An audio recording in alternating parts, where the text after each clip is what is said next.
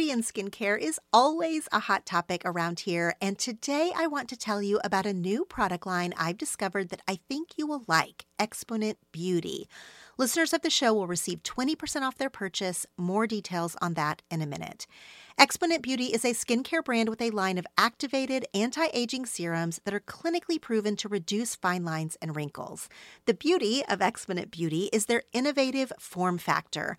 The powders are activated with a quadruple hyaluronic acid serum in their patented precision-dosed dispenser. The packaging is gorgeous, and the dispenser itself is refillable, so it has also reduced plastic waste. Exponent Beauty's line of serums can be found in med spas and dermatologists' office around the country.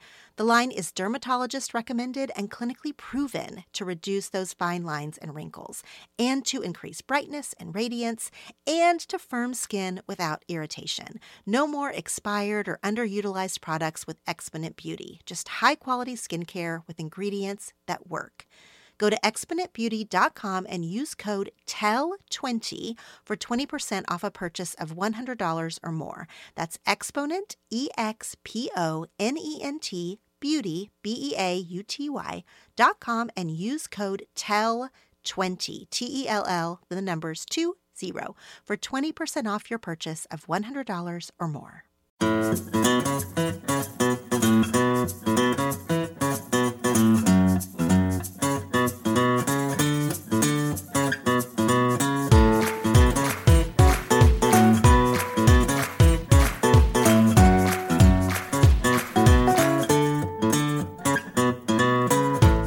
Tremaine, and I have 10 things to tell you.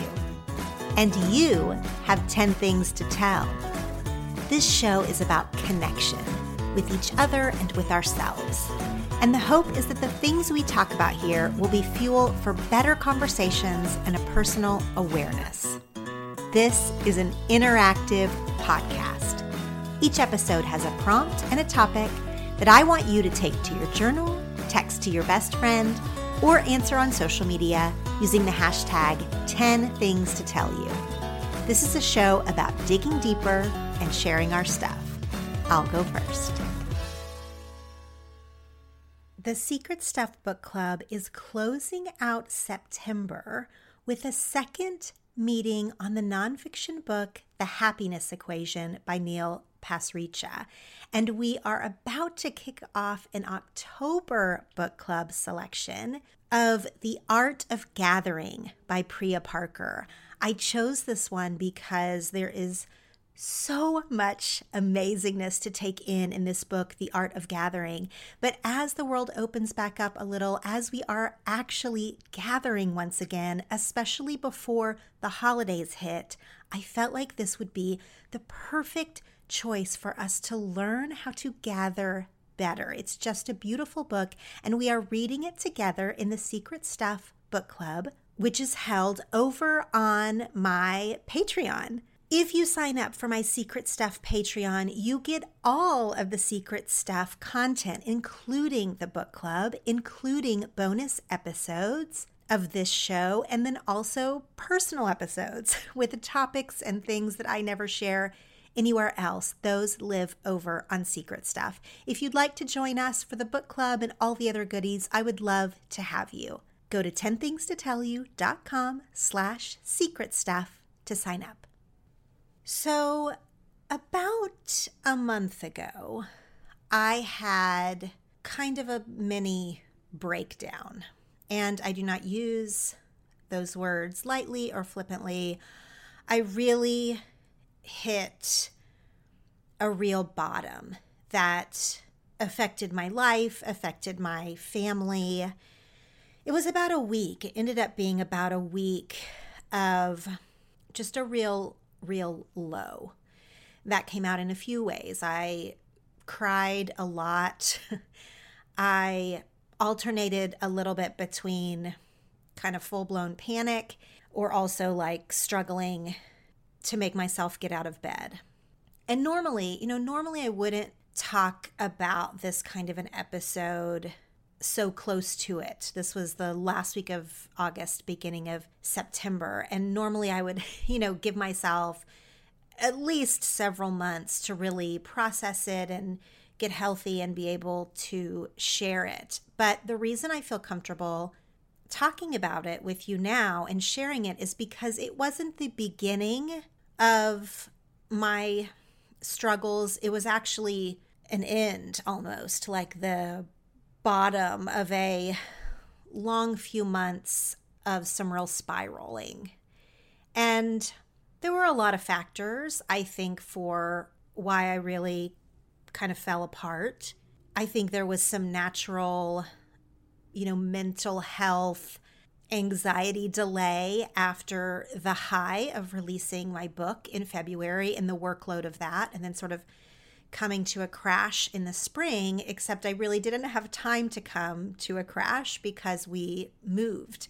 After 11 years, we moved houses. It was a clearly enormous task, both logistically and emotionally. I also battled some real health stuff, which I've shared a little bit about.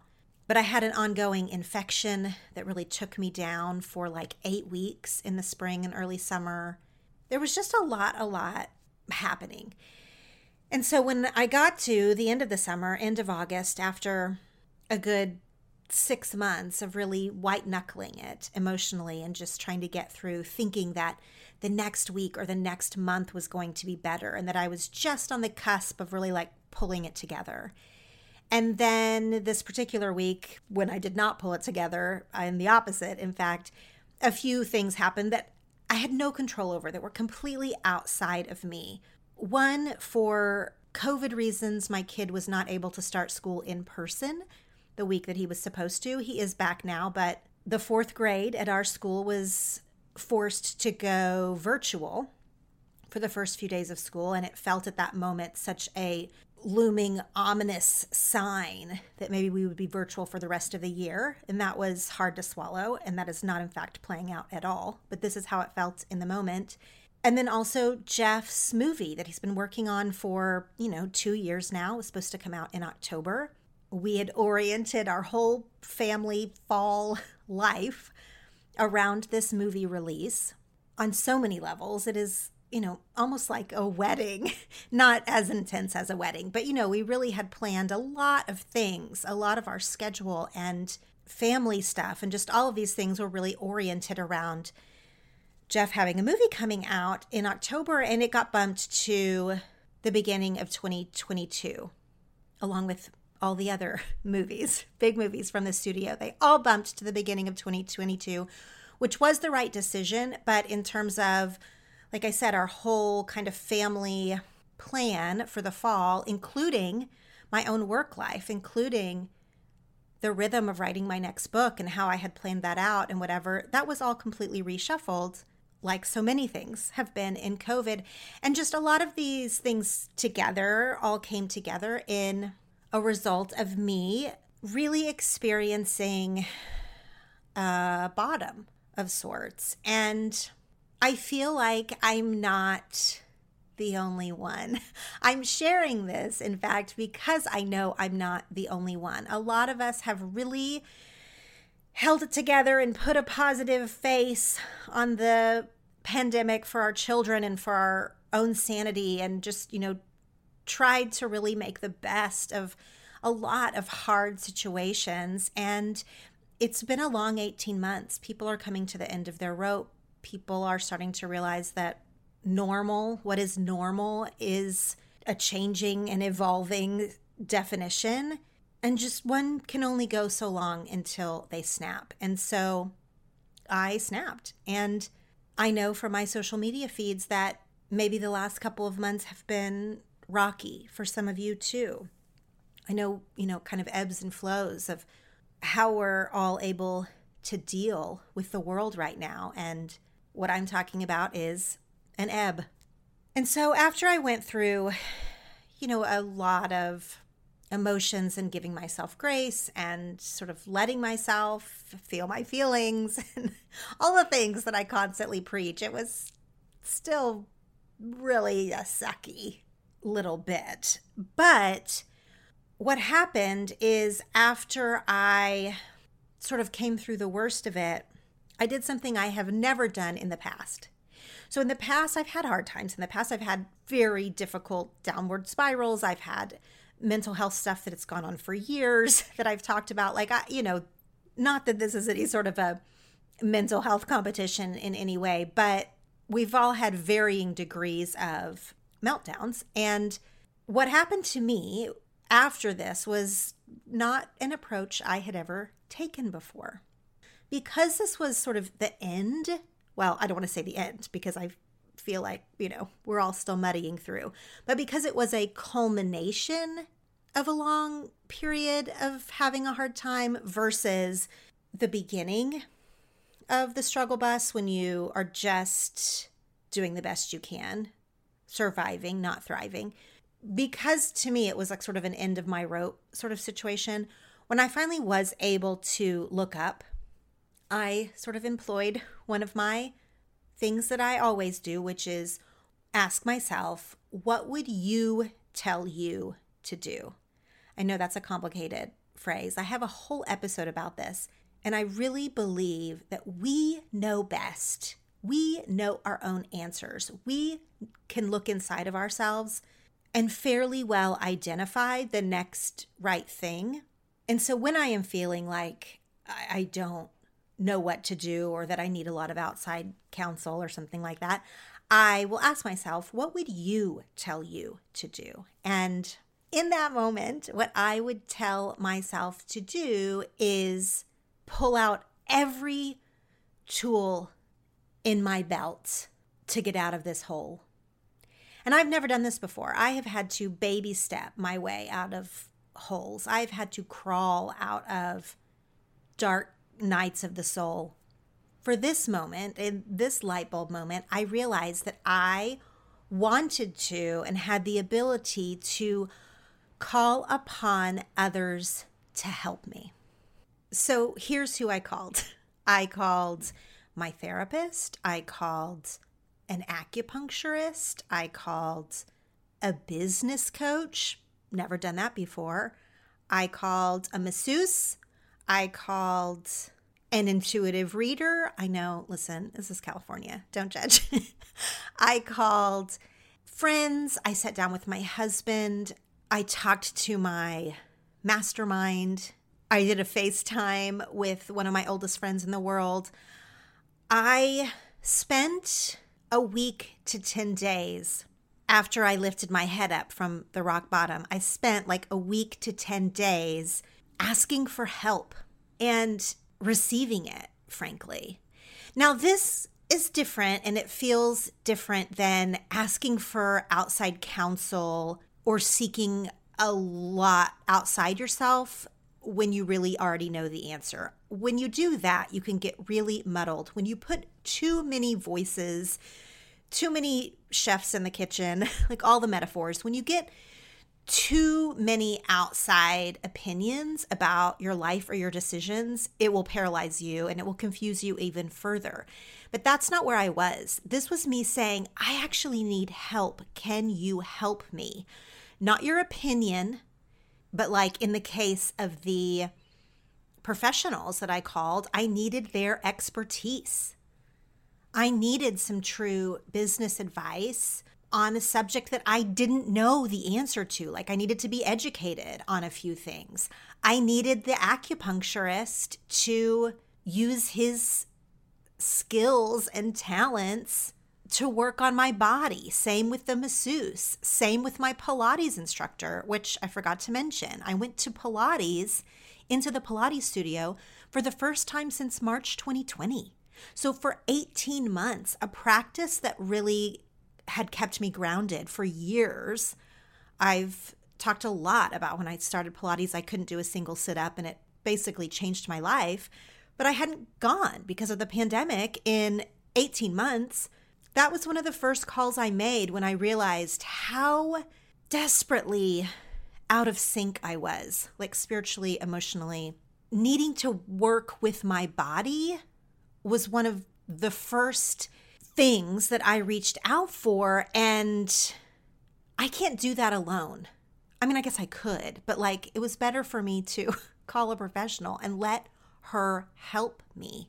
And so what I'm saying to you is there's a difference between asking too many people their opinions until you aren't sure what your own opinion is anymore. You're having too many competing thoughts in your head versus reaching out to people who are genuinely helping you, or in the case of like my therapist or my mastermind or my old friend, helping me figure out some things for myself, not giving me opinions, but just reminding me of who I am, reminding me of my priorities. That's the difference I'm trying to describe here. Now, are several of these things I mentioned like expensive and not for everybody? I mean, I don't expect everybody to call an intuitive reader, which, by the way, that appointment was probably the least effective of all of the help that I enlisted. However, in that moment, I was willing to make all the calls, use all the tools that I had in my belt. And so that was one of them. And I know as I'm explaining to you what I did after I hit a real spiral moment, I know that not everybody can or will or want to use those same tools. But if this resonates, or if this is something you can hold in your pocket for the future, to know that when the time comes, you use your own tools. Whoever it is on the receiving end of your call for help, don't be afraid to ask for it. And I think that was part of the reason that I got in such a bad way, was I just kept thinking it was just about to get better. And if I could just grin and bear it for one more week or month or whatever, that it was a ship that would really right itself. But that just wasn't happening. And I give myself the grace for doing the best I could in the moment, in the times when I was just sort of making it through. And then I give myself a high five for when I got to a place where I was ready to make those calls for help, that I actually did it. So it's been about a month of me kind of putting some pieces back together. A few of the things I did right away helped me feel physically better, which in turn gave some clarity and some space to my mind. So I do think the acupuncture was very helpful. I know that going to Pilates was very helpful. Like doing a few physical things, adjustments with my body, was of course very helpful when it came to working through the things of my mental and emotional state and my spirit. And then talking to my mastermind, talking to my business coach, some of those other outside perspectives really helped me come to some decisions around my time management, around my work life right now, and taking on book 2 and all of these other things. So I wanted to share all of that as just kind of background of where I've been a little bit emotionally and kind of where this episode is coming from. The last few years, I have done a little bit of a social media challenge and an episode around the idea of ask me in 3 months.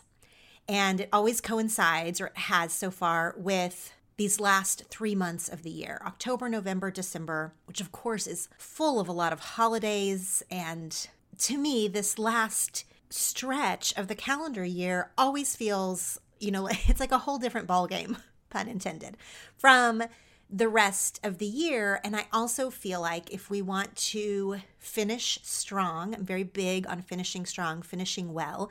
If we want to finish our year strong, that if we set a few goals, or maybe just one thing that we can say, ask me in 3 months how this is going, or if this got done, etc.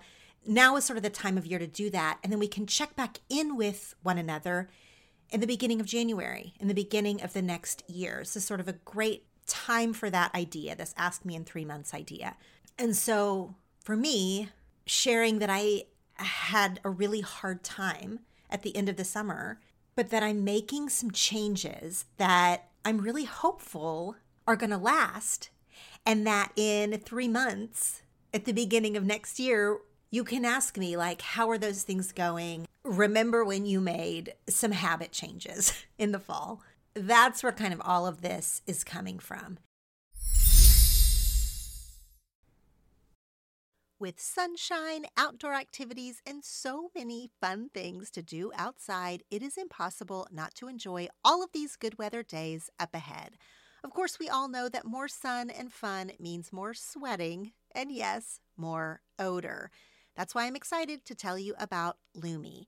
Lume is the first of its kind in the full-body deodorant world and is seriously safe to use on any and every part of your body. It was created by an OBGYN who saw firsthand how regular body odor was being misdiagnosed and mistreated. I especially love that Lume deodorant is baking soda and paraben-free. It is also pH balanced for safe use on all areas of your body. You can choose from a variety of fresh scents like clean tangerine, lavender sage, and toasted coconut. Lume's starter pack is perfect for new customers. It comes with a solid stick deodorant, cream tube deodorant, 2 free products of your choice like a mini body wash or deodorant wipes, and free shipping. As a special offer for listeners, new customers get $5 off a Lume starter pack with code U at LumeDeodorant.com. That equates to 40% off your starter pack when you visit Lume, Lume, deodorant, DEODORANT.com and use code U, YOU. Y'all know that I love to play games on my phone to unwind, and I am always looking for a new one to download. And I recently ran across Two Dots, and I want to tell you about it. Two Dots is a free-to-download puzzle-based game that involves connecting dots through relaxing puzzles while unlocking levels and collecting prizes along the way. There are different gameplay modes to make the experience unique and exciting with every single puzzle. There are over 5,000 distinct puzzles with various power-ups and special dots ready to earn as you move through the levels. The in-app music and visually stimulating interface provide a soothing experience when you just want to relax and unwind. Not only is Two Dots free to download, but it can also be played without internet connection. So playing on the go offline is a breeze. And if you don't want to play alone, you can challenge your friends on Facebook as well as connect with the larger Two Dots community for even more engagement. If you're looking for the perfect game to help you relax but also keep you engaged, download Two Dots for free on Android and iOS. Okay, so let's start with the first one. I am calling this Less Liquids. It's kind of a silly name, which actually very accurate to what's happening in my life right now. I am consuming less liquids. Here's what I mean by that. I looked up in July and felt like my Dr. Pepper consumption was all the way out of control.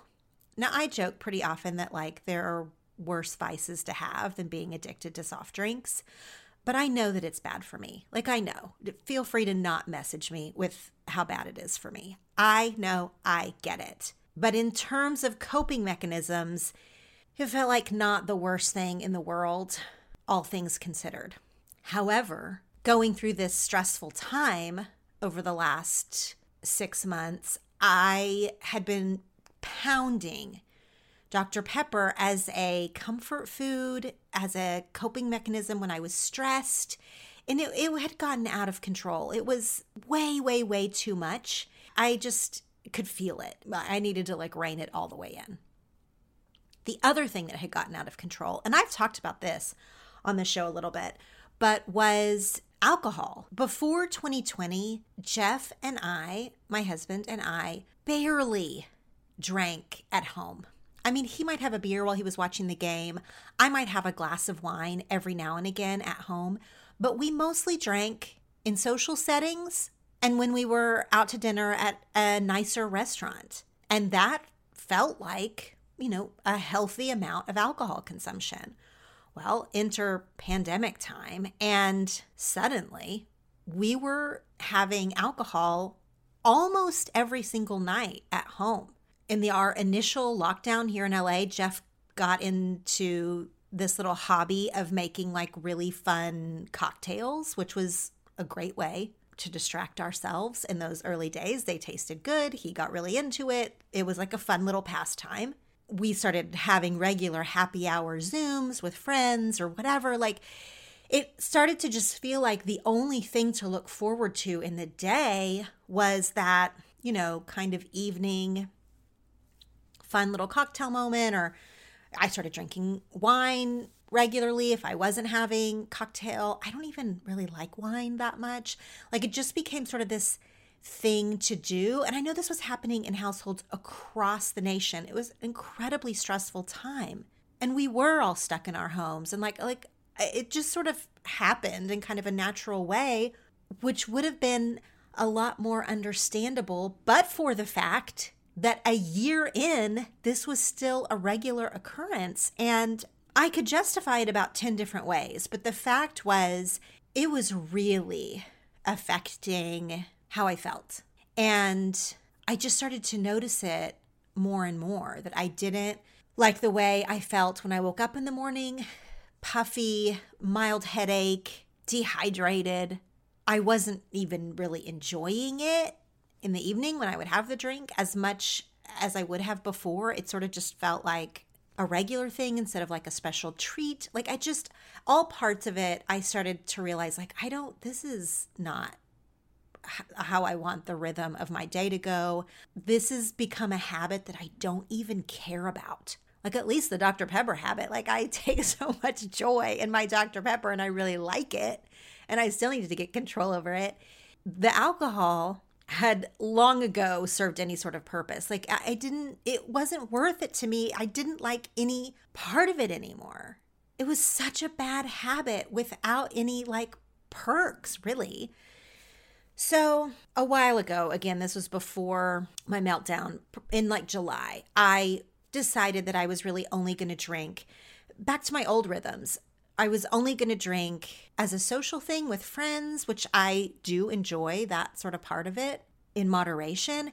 And then if we were out at a nice dinner, I do, love a fancy specialty cocktail thing at restaurants. I just think that's a fun part of the dining out experience. Well, because we're not going out or seeing friends as much as we used to, I mean, maybe like 2 times a month total, I really started to notice that difference.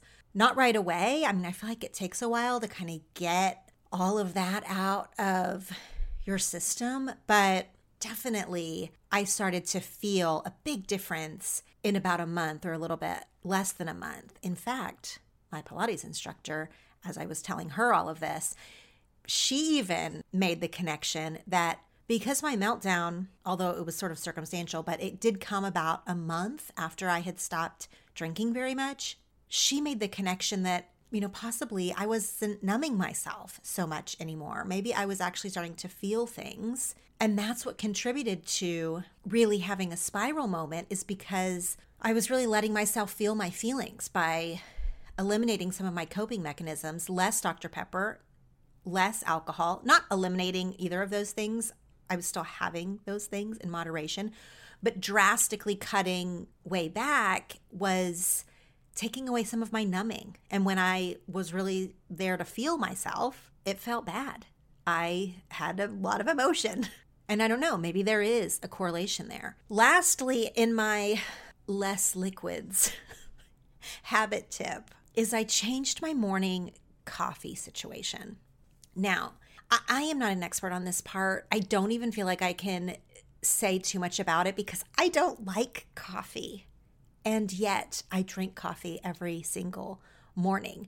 But I think if you really care a lot about coffee, the way I care about Dr. Pepper, then this might not apply to you. But I'm going to say it anyway because it actually has also made a difference that I have very much felt in the same way the other two things did. But because I don't really love coffee, but I love the ritual of coffee in the morning, and I especially love the caffeine in the morning, I put a lot of cream and sugar in my coffee to make the taste more tolerable. I started drinking coffee when I had newborns, when I had babies, and I was, having sleepless nights and wanted a shot of caffeine in the morning. And Jeff's a big coffee drinker. He enjoys coffee. And so I just started drinking coffee along with him 10 plus years ago. No need to tell me to try tea. I've tried it. I don't like tea either. The only thing I like about these things is that they're warm in the morning and it's like a cozy thing. And I like coffee cups and I like the smell. And it's just a nice morning thing that a lot of us like, but I don't actually like the coffee. So to mask the actual coffee, I was putting a ton of gross processed creamer and sugar in my coffee. And slowly, by paying a lot of attention to my body, I was realizing what everybody else already knows, but having that much sugar to start your day, it makes you hungrier. It makes you snackier. It was making me ravenous before lunch. And so I just started thinking, well, what if I didn't have coffee at all? Or hang with me after my whole speech about making it tolerable. What if I tried black coffee with just a little bit of sweetener, no creamer? I'm just going to try. I'm a grown up. I can try things. There's no rules that says I have to have coffee at all. There are no rules about what I put in it. Like, why can't I just try and see what my body responds to? And lo and behold, I did not hate the taste of black coffee the way I thought I did, or when I started drinking coffee 10 plus years ago. And I must have tried it black at some point back then, decided I hated it, started dumping in all this creamer, and really hadn't examined that choice again until now. And so I have been most days of the week, especially on weekdays, if I have coffee at all, having it without all the cream and sugar. And this has made a big difference. I'm not starving hungry by 10 in the morning. I feel like it's really evened out some appetite stuff, some craving stuff. There's just like less up and down in my day. Like there's not like a sugar crash. And some days I'm not having anything at all, which is why it falls into the less liquids part of this. Now, I'm not trying to take away your precious coffee. I am not trying to take away your cocktails or your soda habit, because these are all things that I have enjoyed. I understand how we got here. This change might not be for everyone. But for me, completely changing up my liquid situation, which means I've been drinking more water. I've tried some things in the afternoon, like instead of Dr. Pepper, I've been trying like maybe a little bit of juice. I've been making some iced tea like my mama used to when I was growing up. I mean, it's almost just like I got into these habits of the things that I like to drink and never rethought them until suddenly I rethought all of them and realized that it was primarily the liquids that I was taking in that was sending me on a blood sugar roller coaster. So take from that what you will. That's my number one thing I'm changing. Less liquids on the whole. So numbers 2 and 3 here of the 3 things that I am trying to change are newer. Like they're things that I've only been doing in the last month. And so I do like sharing this kind of in process evolution or like things that I'm trying or whatever, but I'm not absolutely swearing how life-changing they are in the same way that less liquids have been. But they've both been really helpful to me in my state of mind right now when I am feeling overwhelmed, when I am trying to get a better grasp on my work-life balance and taking care of myself in the best way, not in like a trite way and not in a cheesy way, but like actually really trying to care for myself. These things have been very helpful for me in the last couple of months. So number 2 of the 3 habits I'm trying to change is a little bit all-encompassing, but I'm calling it monotasking, a sort of an umbrella for a few different things that I'm doing. Monotasking is, of course, the opposite of multitasking, and it is so much harder than you think it's going to be when you commit to it. Monotasking for me has been an extension of mindfulness. So I've talked to you before about when I'm having a lot of anxiety or when I'm just trying to be centered, even if there's nothing wrong, but I'm just trying to be grounded and centered in myself, that I practice a lot of mindfulness where I'm like very aware of what my feet feel like walking on the ground, what it feels like when I'm washing a dish, rinsing a cup, like feeling the water on my hands, like just being very, very present, moving slower instead of like, rushing around doing this, putting the dishes up, packing the lunch bag, rushing out the door, like trying to physically move slower, like one step at a time when I'm walking down the steps. These are all ways that I incorporate mindfulness when I need to slow down, when I need to be grounded. Monotasking is in the same vein, even if you're not like purposely moving slower or being ultra mindful about it, but only doing one thing at a time. You don't even realize how much you multitask until you force yourself not to. To truly do only one thing at a time, your brain almost short circuits, or at least mine does. It is so used to moving so fast and thinking 3 steps ahead of what you're doing now, but what you're going to do next and what you're going to do in the next 10 minutes, 10 hours, whatever. Your brain is constantly doing this. And when you force yourself to monotask, you almost feel like you're behind, or you almost feel like you're not getting everything done that you're supposed to be doing or supposed to be getting done in this time frame because you're used to multitasking. But really, what sort of ends up happening, or at least for me, is that what you are doing, you're doing better, more thoughtfully. Sometimes it takes less time if you're only doing one thing at a time instead of trying to do 10 things at a time. You can do a task in 20 minutes that when you were multitasking would have taken you 45. For example, going to the grocery store. If I am in the grocery store, I am also multitasking. Like I'm putting things in my basket, but I'm often like responding to texts. Maybe I'm listening to a podcast. Maybe I pull up a recipe that I saw to like see what the ingredients are. So my brain is constantly task switching between what I'm doing on my phone, what's in my earbuds, what's in the aisle on the shelf in front of me, what's in my basket, et cetera, et cetera. Like it will take me easily 45 minutes in the grocery store. And I think that's like a normal amount of time for that errand. But if I monotask it, where I like turn my phone off, like I'm only in the grocery store now, I get in and out of there faster. So it is saving me time in a way that I think that it's not. Now, not always. It's not always about saving time or not. It's not always about efficiency, but it is about feeling like less scattered, less in a hurry, less urgency, less feeling like I'm missing out because I'm in the grocery store and not at home answering emails. I'm standing in the aisle answering an email, but like some part of me wishes that I was at home in front of my computer answering this email, but I'm here now in the aisle, so I'm just going to answer it. My brain is all over the place, and it's this way all day, every day. So it's no wonder I get to the end of the day and I feel ultra tired, like I let somebody down along the way. I definitely didn't do my best possible email response or grocery shopping while trying to do both at the same time. Like I didn't do either of those things perfectly, and I feel that. And compound that with every other thing you're doing during the day, and monotasking makes you feel like a slug. It makes you feel like you're, not using all of your brain power or something.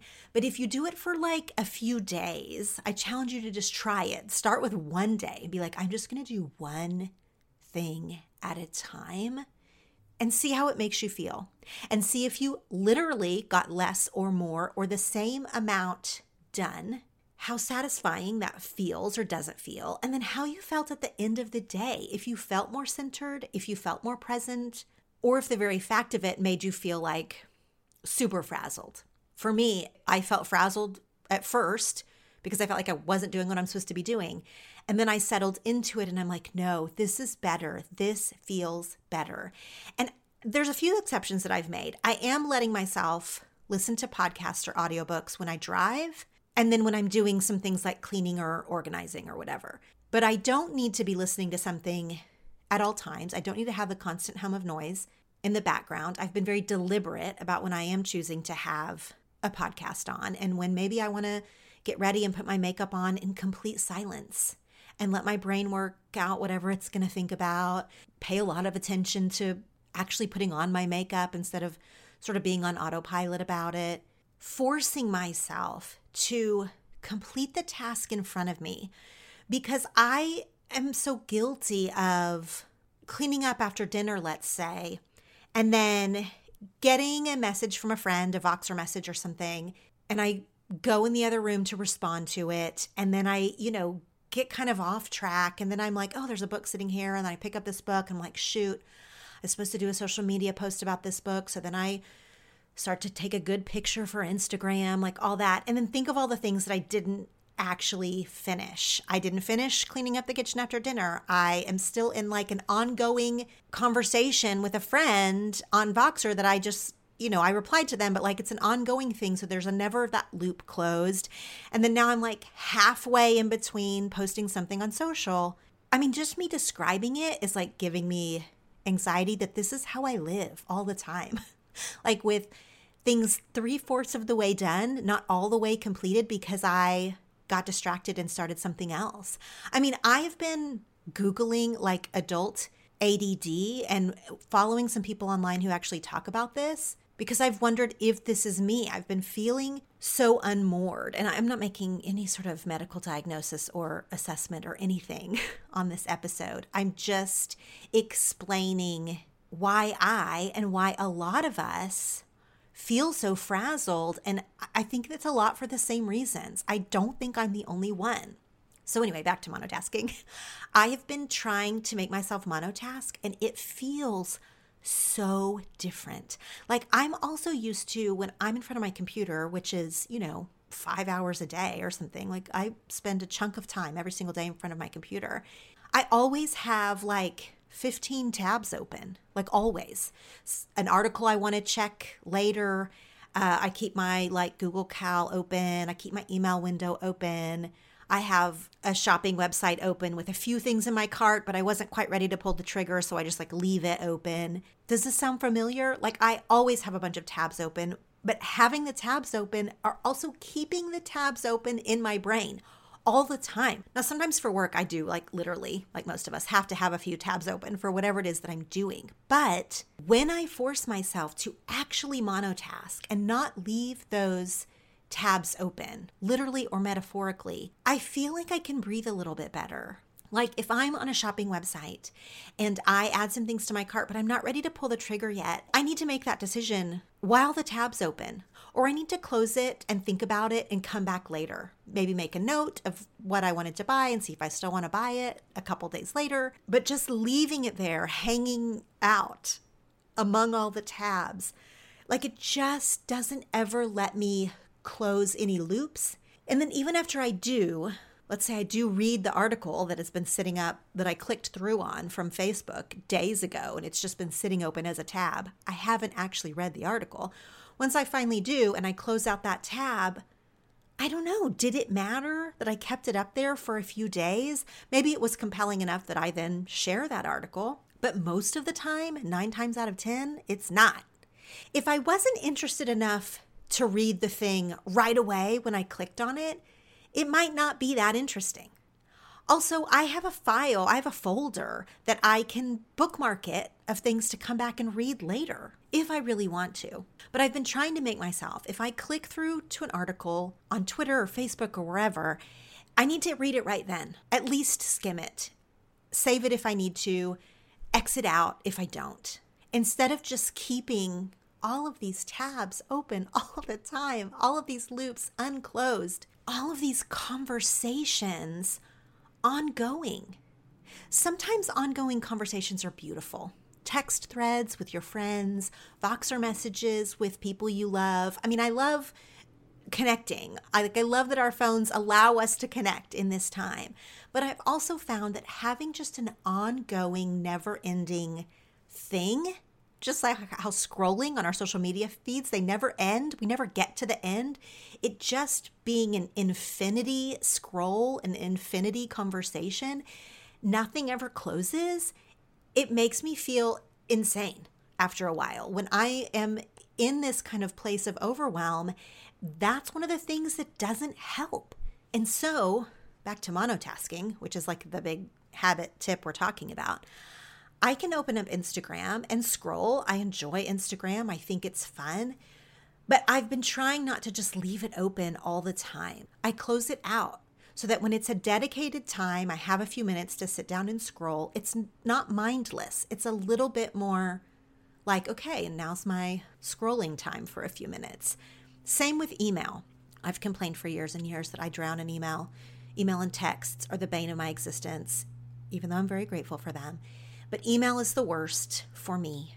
And so I've been trying not to keep my email app on my desktop open all the time. I see emails come in that way. I just see the unreads, but then I never really deal with them. Like, it just is a bad habit for me.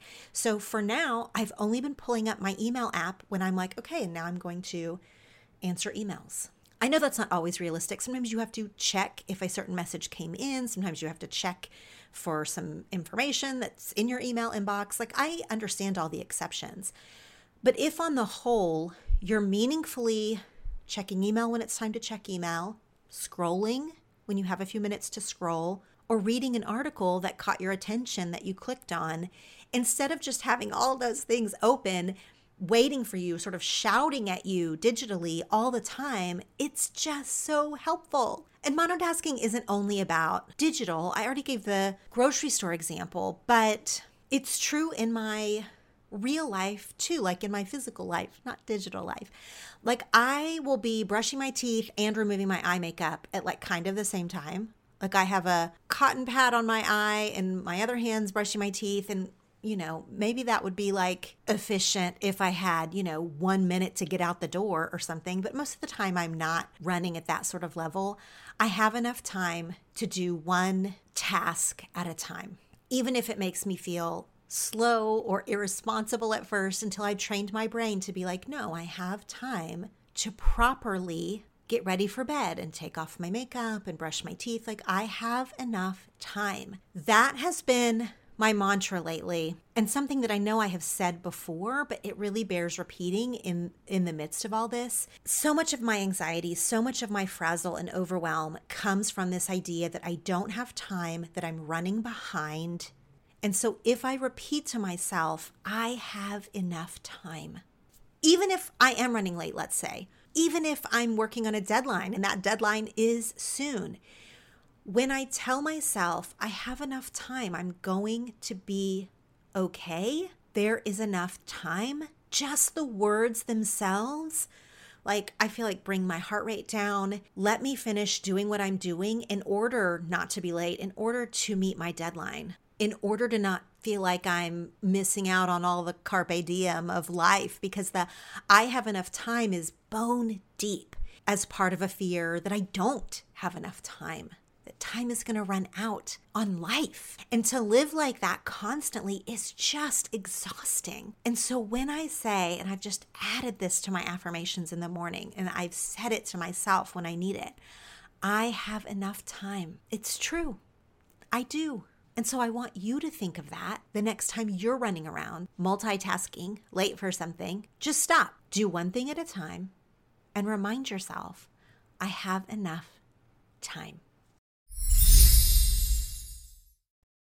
It's not every day that you find a product that you truly love and want to shout about from the rooftops. Well, friends, I have found something that I am genuinely excited to share with you today, and that is Born shoes.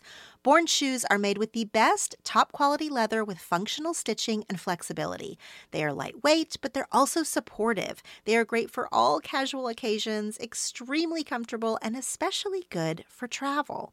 The brand recently gifted me a pair of the Ithaca style sandals. Of course, they are beautiful. The footbed has extra foam for added comfort and with a slight heel for lift. I am positive that I could walk all over London in this pair of shoes, just like I did in my Born sandals last summer.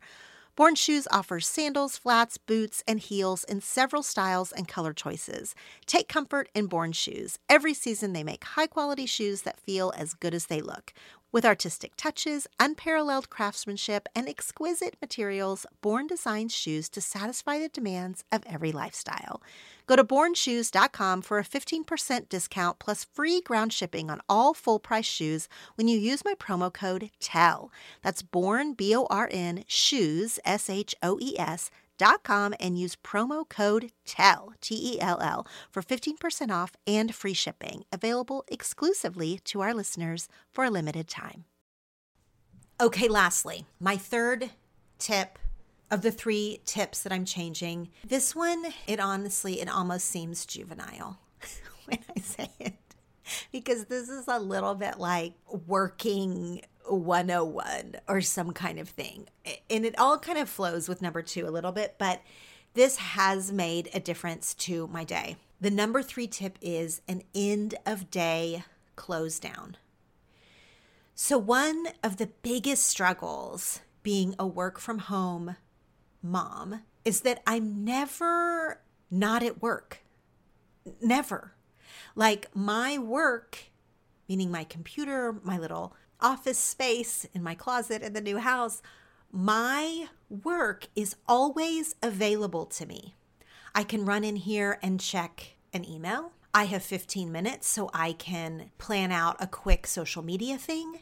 And because it's supposed to be a bonus that you're at home, I can be, momming 1 minute and being an author, podcaster the next minute. I can do these things simultaneously, so they say. It's like such a benefit to be able to run downstairs and feed the kids lunch and then run back up here and keep working.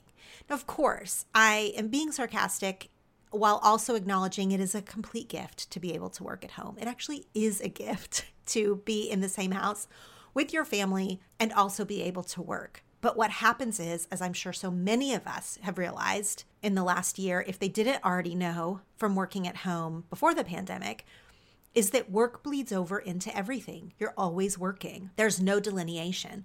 And as much as I actually do love working at home, and I, of course, know that there are a million benefits to working at home, I have often longed for that separation of a work life and a home life. That when you're at home, you can't work. Like your work stuff isn't here. Like you're only at home. You can only do home stuff. And vice versa. When you're at work, you can't clean the kitchen. You are at work. You have to work. And that delineation is amazing in a grass is always greener kind of way. So what happens is when you work from home, you don't have that delineation, and it really does wear on me, even as it's sometimes a bonus to be able to quote unquote work late, but still cook dinner at your house. Anyway, you get it. What I'm saying is forcing myself to do an end of day close down has been not only good for me, but actually really good for my family and for my family relationships. Here's what I've been forcing myself to do. Not only am I closing out all of my tabs, or trying to, I'm also closing my computer all the way down, which I didn't used to do. I used to leave my desktop computer on all the time. I mean, it would go to sleep, but it would always be on. So I could run in and check an email quickly. Now, with closing my computer all the way down, getting my desk in sort of an order that says I'm not here, out of office, when I come back in, it is an exception if I do have to, quote unquote, check something real quick, because it's kind of a pain to have to boot up the computer, move my desk around for a minute, the stuff on it, in order to do something quickly. It is a deterrent to have to mess up that order, because when I close my desk down, I turn the computer all the way off. And the second part of this is on my planner, and I still use a paper planner. I use a digital calendar that has events on it and some to-dos, but I still love a paper planner. At the end of every day, this is the part that I meant is sort of working 101, but I never used to do this in the same way that I'm doing it now. I make a plan for the next day. Now, why this is a switcheroo for me is, as I've talked about my morning routine a lot over the years, part of my morning routine was sitting with my paper calendar and doing my to-do list for the day. I did it in the morning on the day that I wanted to execute that to-do list.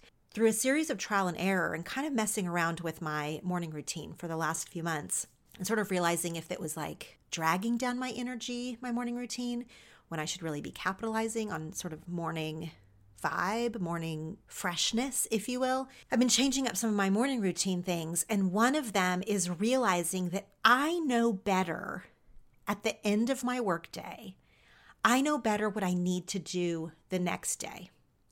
By the time 12 hours have gone by, let's say, and I've like had dinner and a shower and watched Ted Lasso and like slept all night and woken up and gotten the kids on the bus and whatever, when I sit down in the morning, I have a whole lot of ideas about what needs to be done that day.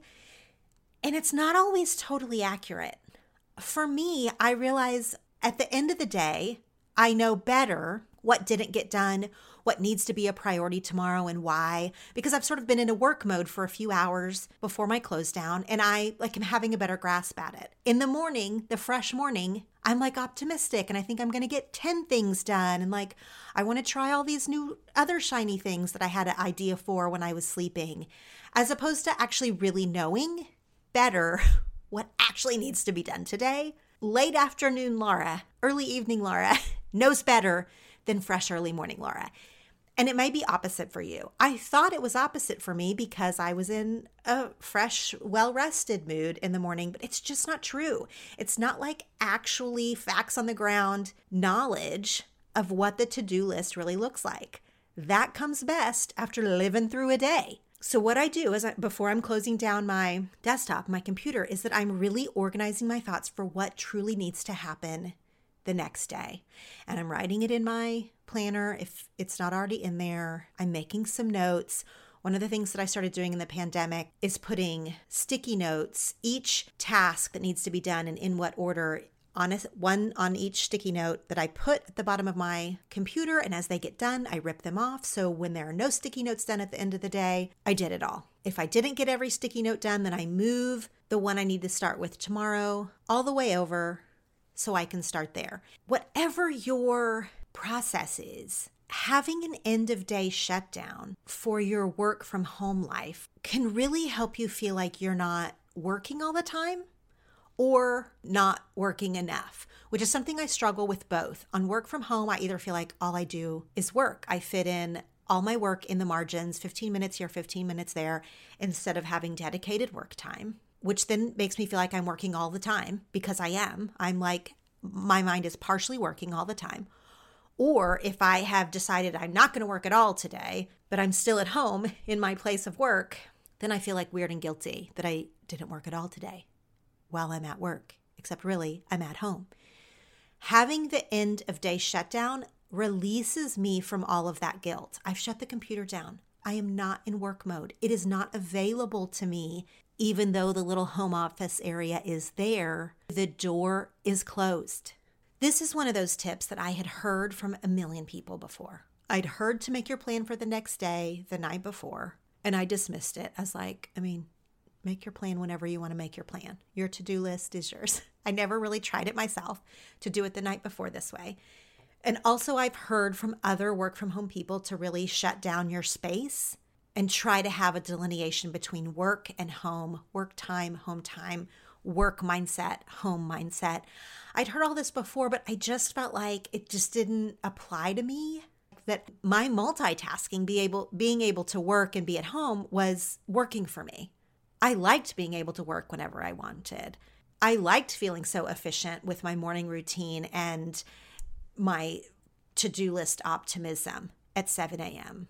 Only when I tried something different or really started to pay attention to what really was or was not working, did I realize that for me, it works better to make a to-do list the night before instead of in the morning. It works better for me. It really can work. It's not an impossibility to shut down your work from home space and then just be at home. I swear I had not really tried these simple things. I hadn't really given them a fair shot. And as I'm trying to be mindful, get in alignment, feel grounded, get my mind and spirit back on track after a season of struggle, I'm trying all of these things that have been popular already or that people have said worked for them. And lo and behold, like they do work. Look, I love it when conventional wisdom is like debunked or someone comes out as a contrarian and is like, what works for you doesn't work for me. Like okay, fine. But when I finally was like, I'm just going to give some of these basics a shot. Why am I the only one that's shocked when they work? So this is me sharing the things I'm trying to be mindful of, change, pay attention to this fall as we go into the last 3 months of the year, I want us to finish strong. I want us to acknowledge and deal with our overwhelm. And I also wanted to share with you that this has been a hard season, and we don't have to handle hard seasons all on our own. We can ask for help in whatever way that looks like for you. Whatever would help you, make that call, make that appointment, seek that advice, get that prescription, whatever it is. A thing I say really strongly about therapy in my book, and that I believe to this day, is that if we want to change, change is available to us, but it is not delivered by UPS onto our doorstep. It takes effort to put in the change that you want. And not only effort, it also sometimes takes trial and error, because you're not always sure what change will be helpful. You're not always sure what professional or friend will give you the guidance you need. So seek the help that is coming to your mind right now as someone or something that you can call. And if that doesn't ring true for you, or if you feel like other people's opinions or guidance will muddy what you already know to be true, then sit with yourself. Ask yourself what you would tell you to do, and then do that thing. Thanks for listening to my story of struggle and seeking alignment and grounding in my life. I hope that it has been helpful to your week.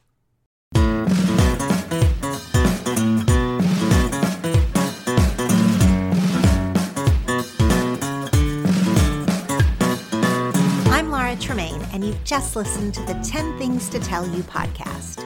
You can find the show notes and subscribe to episode emails at 10thingstotellyou.com/podcast. And you can follow us on Facebook and Instagram at 10 Things to Tell You. Remember, this is an interactive podcast. I have 10 things to tell you, and you have 10 things to tell.